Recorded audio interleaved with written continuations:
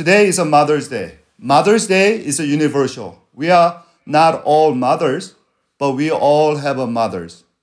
There is a nobody who does not have a mother. As everybody has a mother and needs a mother, today I want to speak about one very important mother for all of us. This mother is a mother of all mothers. For without her, all mothers fall short of truly loving their children. That's the church. Church is a foundational mother for our life. 3rd century church father from North Africa named Cyprian famously said this: "No one can have God as a father who does not have church as a mother." No one can have God as a father who does not have church as a mother. If you don't have a church as your mother, you will not have a church as a God as a father. That's what Cyprian was saying. And some evangelical Christians misunderstood and rejected this statement on the ground that the Bible never taught a church membership as a requirement of a salvation. If you cannot call God as a father, that means you're not saved. And then, that's how they reject this statement. But in the early church, where most people were illiterate, and before the New Testament was officially recognized until 4th century, it was a church that preserved the gospel and then continued the apostolic teaching. So this symbolism of a church as a mother is used throughout the early church writings, continues into medieval time, and though it may surprise some, was embraced by the Protestant reformers. John Calvin quotes Cyprian and refers to motherhood of a church throughout his famous book, Institute for Christian Religion. Calvin took the motherhood of the church so seriously that he even said the mark of a New Testament church is church discipline. He said church without discipline is a nominal church. It's like a mother who cannot discipline their children for love. So, church is very important in our spiritual life. And many of us experience this truth. When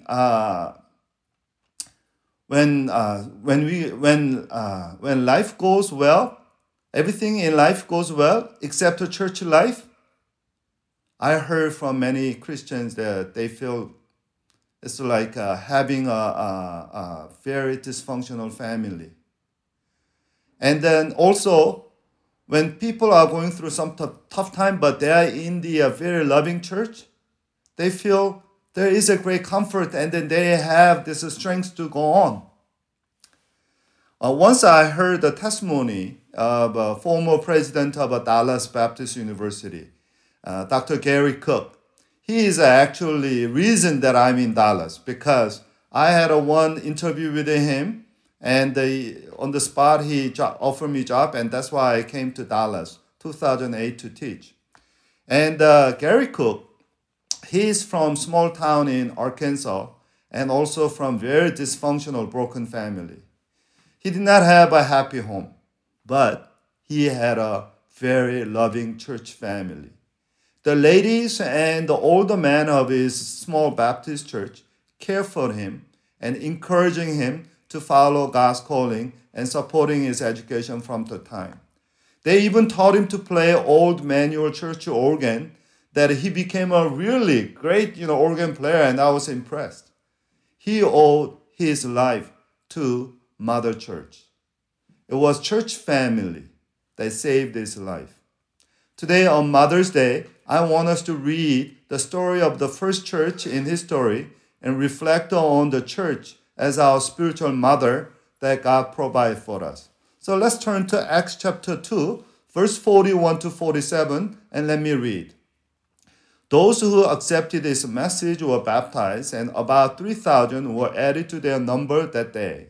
They devoted themselves to the apostles' teaching, and to the fellowship, and to the breaking of the bread, and to prayer.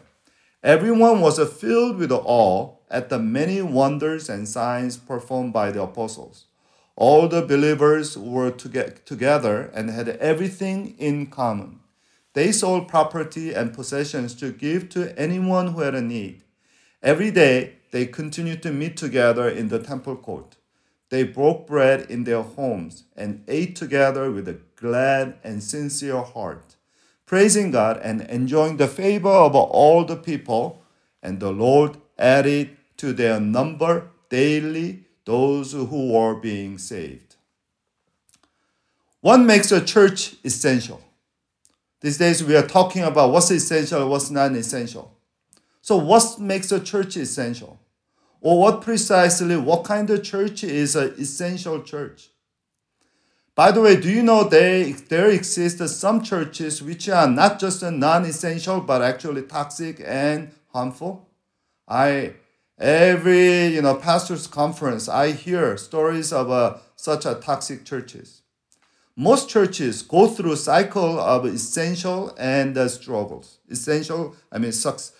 Thriving time and struggling time. As I pray that Forest becomes an essential church as a spiritual mother for everyone, I want us to know today the 4 functions or characters of essential church. 4 functions or characters of essential church. The first character or function that Luke described about the first church of Jerusalem was this church was a learning church. They devoted themselves to the apostles' teaching, verse 42. Here, verse 42, they are the 3,000 who heard and accepted Peter's first sermon or first Christian sermon in history on the day of Pentecost. And here I want us to duly note and remember one important biblical theological fact and principle. That is, people of Pentecost are the people of the words. People of Pentecost is a people of the word. People who witnessed the coming of the Holy Spirit and received the Holy Spirit were serious students of the Bible or God's word. That's a true charismatic and biblical Pentecostal Christians. I have known many Pentecostal Christians from South America and South Korea who are enthusiastic about all kinds of a manifestation of the Holy Spirit, yet very ignorant and dangerously illiterate in basic biblical theology. And so let me say very clearly, anyone who is touched by the Holy Spirit, they love the Bible. Why? As many of us learn in Cornerstone Bible Study, the main work of the Holy Spirit is to help us to understand the words or teachings of Jesus personally, internally. So main work of the Holy Spirit is to communicate God's deep thought or heart to us through the Word. So it is a Holy Spirit who inspired the biblical writers to write each book in the Bible. And also it is the same Holy Spirit who illuminate every reader to understand the meaning of the words. In other words, the Holy Spirit and Bible are inseparable. According to Paul, if you read Paul's letters carefully, Ephesians 5:18, Paul said, "Do not get drunken, but be filled with the Holy Spirit." And then he said, praising God and so forth.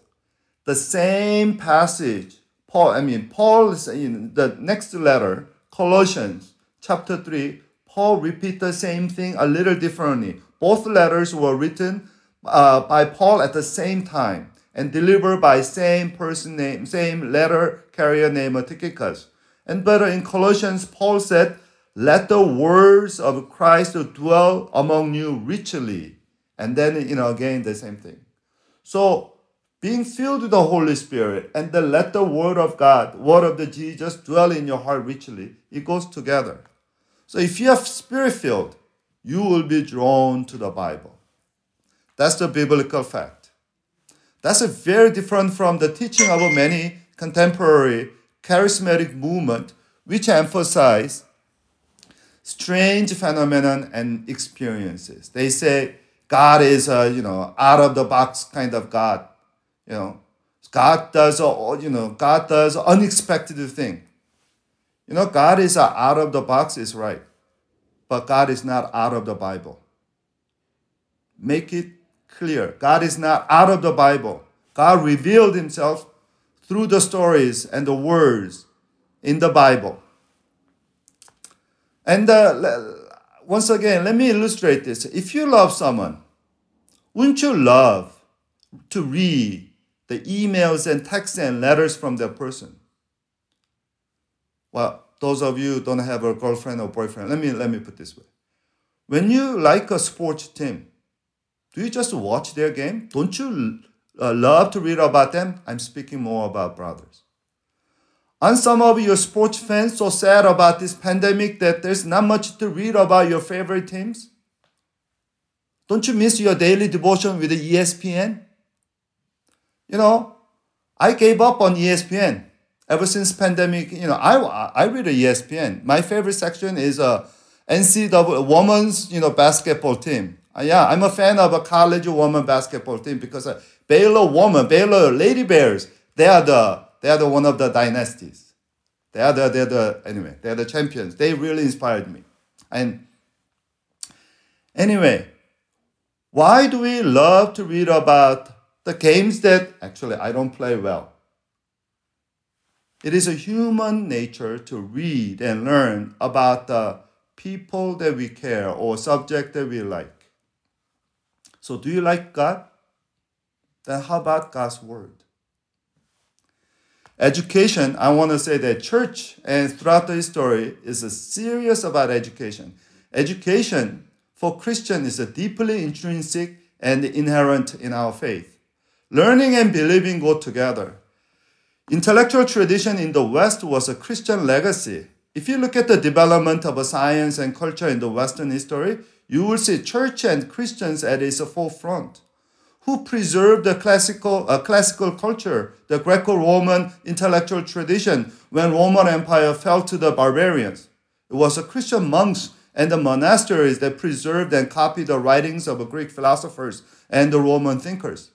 Not only church preserved the classical culture, but prompted Western world to develop science, natural science. According to Ethan Gilson, a renowned scholar on the medieval age, Christian theology brought the conviction to develop scientific study of nature. Because up until then, people in the West, they saw nature superstitiously. That's why we call nature as a mother nature. But it was the Christian theologians who taught us nature is just another creation of God. Actually, nature is our younger sister because God put us in charge of nature. So in order to care for our younger sister, we need to study the younger sister. This is where theology became a queen of science and motivated other scientists to study about the nature. So without theology, there was no scientific development in the West. That's why old universities in the West, such as Oxford and Paris University, they all came from the church. How about America, who spearheaded the intellectual tradition, our new world? Who started a higher education in America? Let me read an unoriginal mission statement of an American university, and you guess which school this was. All right. Let me see the quote. Let every student be plainly instructed and earnestly pressed to consider well the end of his life and studies to know God and Jesus Christ, who is eternal life, and therefore to lay Christ in the bottom as the only foundation of all sound knowledge and learning. Anybody can guess which school was this? This is original mission statement of a small Bible college in Cambridge, Massachusetts, aka Harvard University. Brian, did you know you went to Bible college in Cambridge? You know Harvard motto veritas, which means a truth in Latin, was not an abstract truth. but they're talking about biblical truth. It came from the John 14:6, when Jesus said, I am the truth and life and the way. So when Harvard talks about the Veritas, they're talking about Jesus. How about Texas? Yes, I have to speak about Texas. Yes, my country. Oh, yeah, yes, my country. Yes. We're living in a country called Texas. Texas. You know the oldest university in Texas? Yes, it was a Baylor University. Second Bears. Before Longhorns and Aggies, they threatened, we had a Baylor Bears. So Christians, we take our education seriously. At Forest, we take our learning seriously, and it is our commitment that every one of us become not just a typical Christian who learn the Bible in the Sunday schools and some adult Bible studies, but someone who understands the Bible and handles it correctly. If you look at the 2 Corinthians 2:15, one of the last exhortation of Paul was that do your best to present yourself to God as a one approved, a worker who does not need to be ashamed, but who correctly handles the words of the truth. So Paul called us to be approved workers of God who knows the scripture and handles the scripture correctly. Not just somebody who reads, but somebody who can communicate the meaning of scripture to others. That's the purpose of our Good Shepherd College. Yes, we want everybody to sign up Shepherd College in our curriculum. If you follow through 3 years, I guarantee you will be better educated than most seminarians. I've been to seminary, I've been to Christian higher education. So I know all the, I know enough of it. But many of us graduated with just a knowledge and did not really does not really translate into the practical wisdom or ministry, wisdom. Good Shepherd College, you'll get a great theology, great biblical theology with a very practical and pastoral and shepherding, angle. So we really encourage you to sign up with the Good Shepherd College as we begin summer quarter soon. Now, second character and function of an essential church is that they are not only learning church, but they are also loving church. Verse 42, they devoted themselves to apostle teaching and to the fellowship. And verse 44 explains what kind of fellowship they had. All the believers who were together have everything in common. They sold property and possessions to give to anyone who had a need. And better translation is according to need that anyone has. The Greek word for fellowship is koinonia. This word appears only once in the book of Acts. And that's this verse, Acts chapter 2, verse 42. John Stott, great British evangelical statesman, says, the word fellowship was born on the day of Pentecost. I love it. The word fellowship was born on the day of Pentecost. This fellowship was not a typical church fellowship of with a coffee and donut. It was a costly and radical fellowship. Nobody was claiming any exclusive right to their property and possessions. A commentator says, Trinity about possessions, time, talent, and treasures are filling the pool of the vortex of the Holy Spirit. That's a holy trinity of everybody. Time, talent, and then treasures. And then when you come to God, God is, Holy Spirit is calling you to use all this holy trinity of your possessions for glory of God. This morning, I overheard that a youth, girls, Bible study sharing, and somebody mentioned they're going through the purpose-driven life, the 40 days, daily devotion. This now and then, someone shared that self-worth and networks are closely connected, and I jokingly said, "Yeah, you don't have, many of you don't have not much net worth, but you have Jesus. Everything is Jesus is yours." Now, so here they voluntarily liquidate and donate their money for others in need. By the way, who are the poor here? If you remember, the first church grew from 120 disciples to 3,000 new converts just one single day of a Pentecost. Many of the new believers were Jewish pilgrims who came from all over the Roman Empire to attend the Passover, and then they stayed on till the Pentecost, and they never expect to stay longer than that. But after hearing Peter's preaching, they really want to know more about Jesus, and they stayed, and they ran out of their travel money, and that's what the need came out.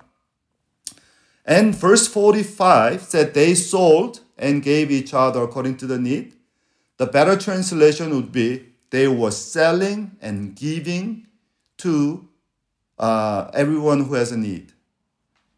Because the original Greek verse is an imperfect tense. Imperfect tense means it's an ongoing, continuous action. So this sacrificial fellowship was not a one-time event, but an ongoing practice of the first church. It's a recurrent. Here is the original communism.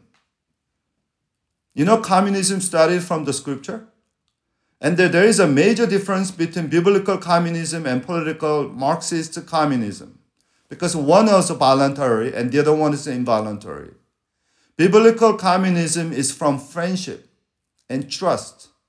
And the other political, communism is from fear and terror. The real communism was based in honest sharing of each other's need. Actually revealing your need, financial need to other people is a very, very shameful and intimidating thing. Who can do that? Only to people that you trust. So in the first church, there was no shame of revealing your need.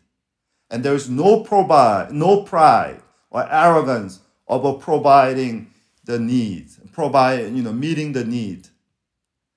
This is a church where everyone is happy and rich with the love of God.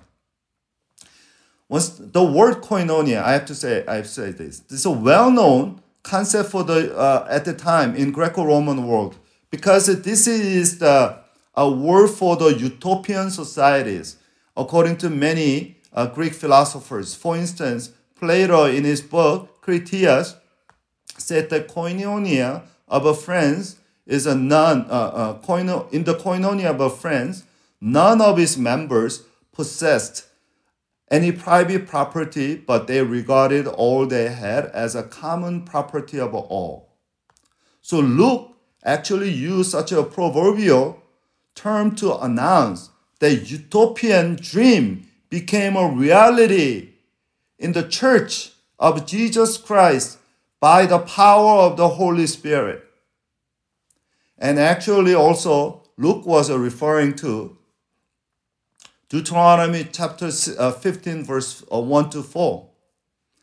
What the first church was doing was fulfilling the Old Testament dream of a community equality. So if you look at the Deuteronomy chapter 15, it said this: at the end of every 7 years, you must cancel debt.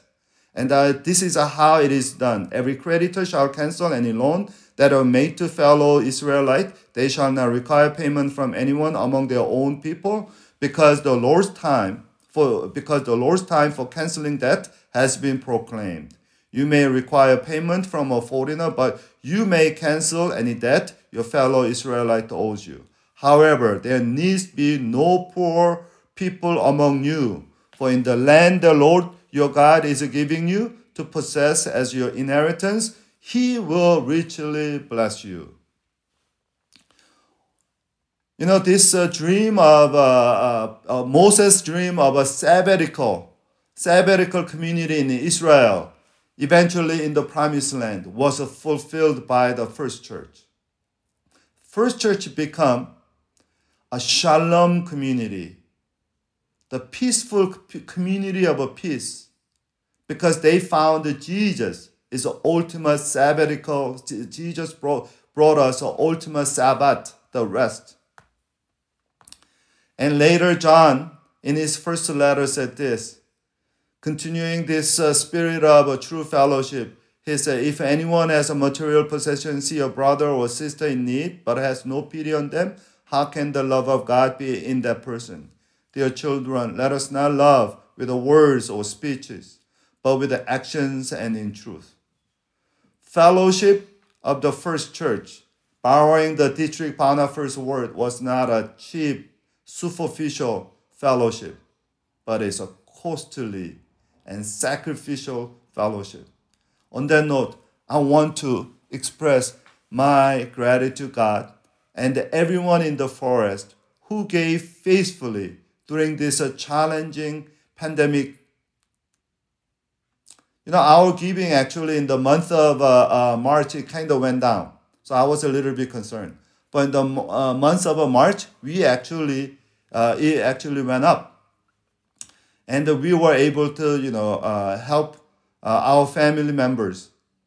So I'm really grateful that those of you giving extra, all the savings you have, a little bit that you are contributing to Forest Family Relief Fund, we are really thank God, and I really praise God for that. Now, third character of the first church is a church is not only learning and loving church, but it's a lifting church. The church was really, really worshiping God and lifting each other through the prayer.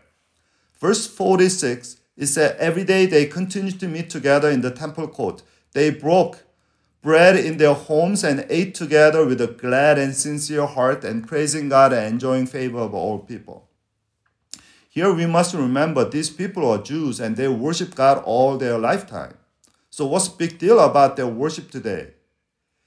Their repentance and reception of the Holy Spirit reveal the true joy of worship. What is the true joy of worship? Here, twice in this passage, we heard that the mention of a breaking of a bread. They broke the bread. Breaking of the bread. That is a term for the communion. As we know, the communion came from Christ's practice of a Passover meal, the Last Supper. So early church, or first church, they celebrated Passover meal in every worship, every time they get together. Because they found that Jesus is the eternal sacrificial Lamb of God for us. And so their worship is really, really focused on the redemption of Christ. And for them, it's no longer religious ritual. This is a radical revelation of God's incredible love for all of us. So, look at they ate together with a glad and sincere heart. I want us to know this meaning of a glad and sincere heart. In Greek word for the glad is agaliao. Agaliao is a compound word. It came from agan, which means much or very. And then the rest of the word came from the word called halomai, jump or leap. So it means, glad means one jumps in high. One jumps in celebration. So this glad means they are jumping each other to giving each other and high fives. That is the picture. That the word glad heart. What about the sincere? Sincere heart it came from aphelotes. Once again, A is a negation, and the pheletes means a stone, means without stone. That means it's not rocky. It was actually portraying the picture of a calm, perfectly still lake. So that's what it means, sincerity. So one side, there was an energy, excitement, and the other side, there is an incredible calmness and sincerity and focus and silence. So true worship has a mixed experience and joy and peace, excitement and calmness. It reminds us of a picture of a woman in the Mark chapter 16 who who first discovered the news of Jesus Christ, what was their expression? The last word in the Mark chapter 16 was, they were afraid and bewildered. And they ran, but they couldn't talk to each other.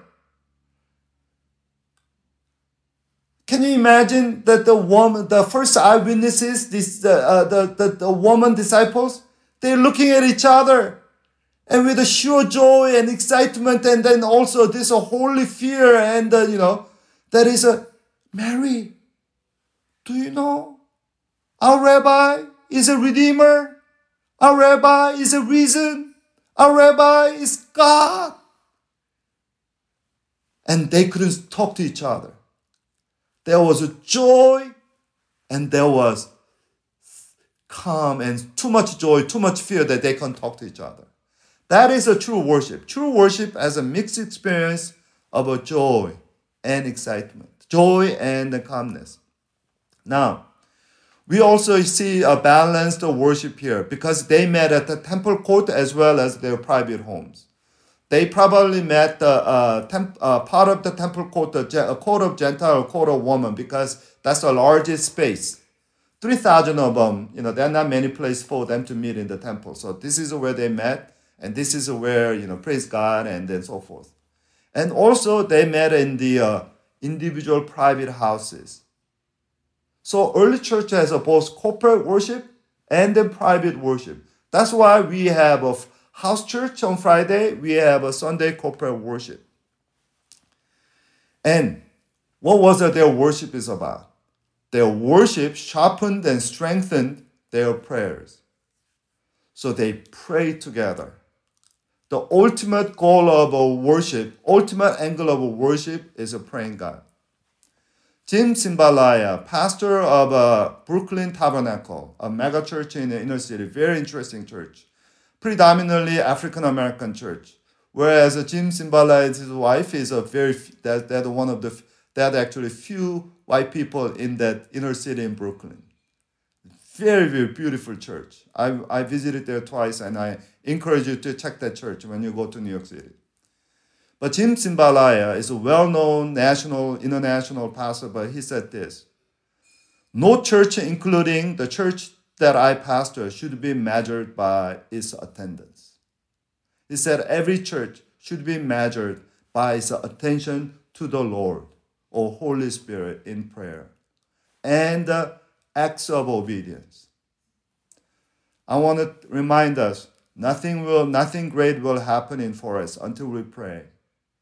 Actually, I pray that nothing will happen every house church until the prayer shepherds and everyone we pray. Because blessings without prayer is not a blessing, because we don't know how to handle. So I pray that we pray more. That is my prayer. Let me come to final characters of essential church. And that is a conclusion of today's message. The end, verse 47 says, Lord added to their number daily those who are being saved. The essential church is a leading church. They lead people to Christ and God.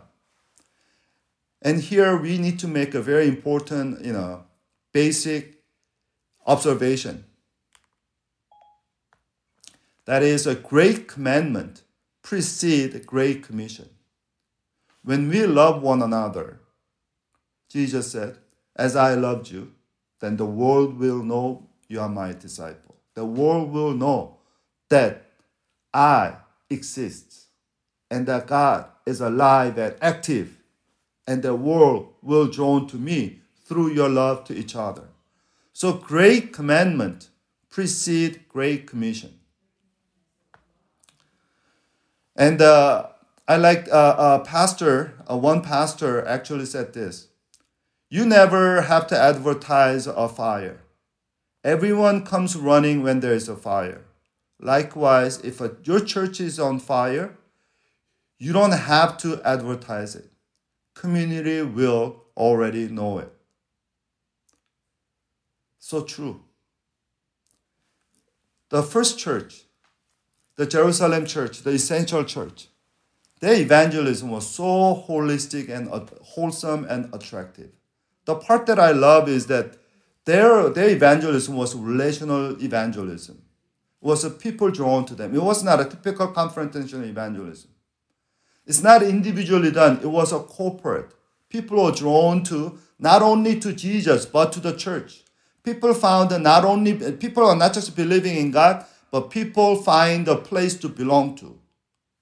And also, it is not a program-based, one-time or event-based, evangelism, but it was everyday, ongoing evangelism. God was adding people every day. So that's what I mean. Their evangelism was very relational and very holistic and it is natural, socially, naturally, every way is a wholesome. Now, why does evangelism matter? Why leading people to God matters? Evangelism is not individual, personal, religious conversion. Together, evangelism has transformed the world with the love and truth of Jesus Christ.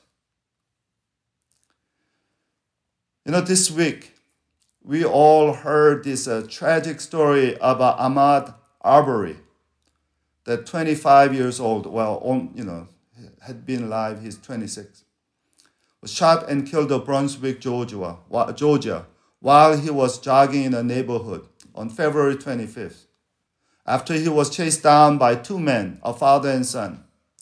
The men, George Michael and Travis Michael, they've been charged, not immediately, but 2 months later, when the video was leaked out.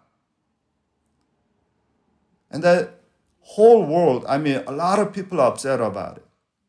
And sure, many of us are upset. Probably all of us are upset.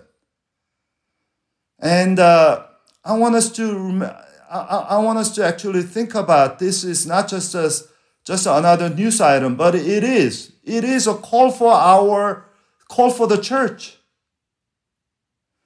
I want us to know very clearly that I don't want to demonize this father-son Mac Michaels individually. What I want us to really face is that we need to demonize this demonic racial prejudice in our country. Along with that, I want to call also our own negligence and arrogance that these are the bad, racist white people. Laurel, my middle daughter's African American colleague, actually sent a very apt, text to the coworkers that if you really want to do something about this, call your African American friend and ask them how they do. And the second actually recommendation is really convict me. And her friend said, if you don't have any African American friend, then you know that you are the part of the problem. I don't have an African American friend. So I cannot be self-righteous. Georgia is a major part of a Bible Belt. There are a lot of churches. Baptist is every block there's a Baptist church. Yet this Bible Belt is known for slavery and post-slavery racial prejudice. Flannery O'Connor is one of my favorite American, Christian writer. And Flannery O'Connor, if there's a picture, we'll see, she is really. She said, while South is hardly Christ-centered, it is most certainly Christ-hunted. Yes, that's what she said. And Flannery O'Connor, I just want to say, is a great writer. She wrote a lot of short stories. She died prematurely at the age of 39. And there are a lot of theme of racism and the gospel comes out of writing.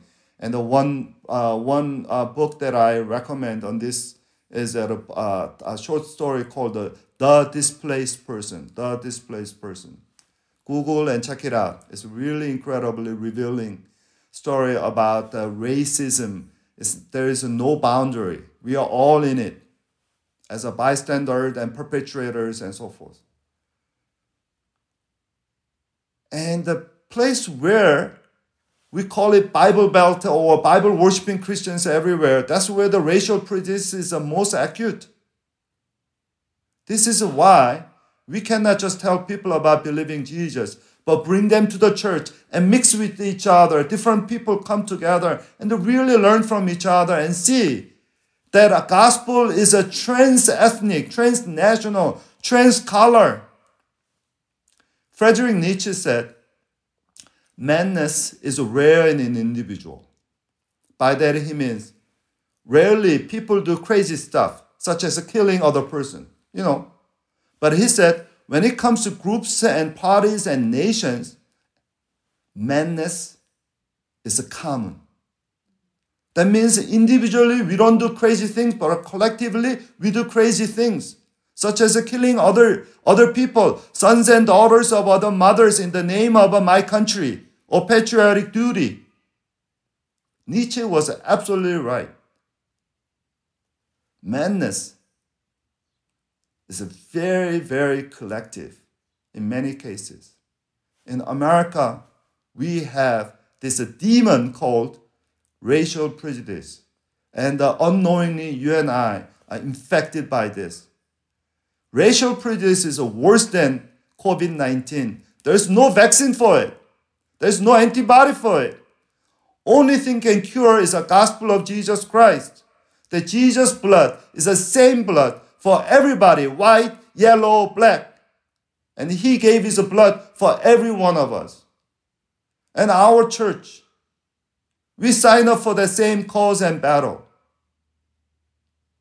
So dear brothers and sisters, let us not be self-righteous about this tragedy, that I wouldn't do that. But rather repent. And let's pray that forest will grow and reflect this incredible, radical love of God to each other, to everyone, so that we can really glorify God. Let us pray.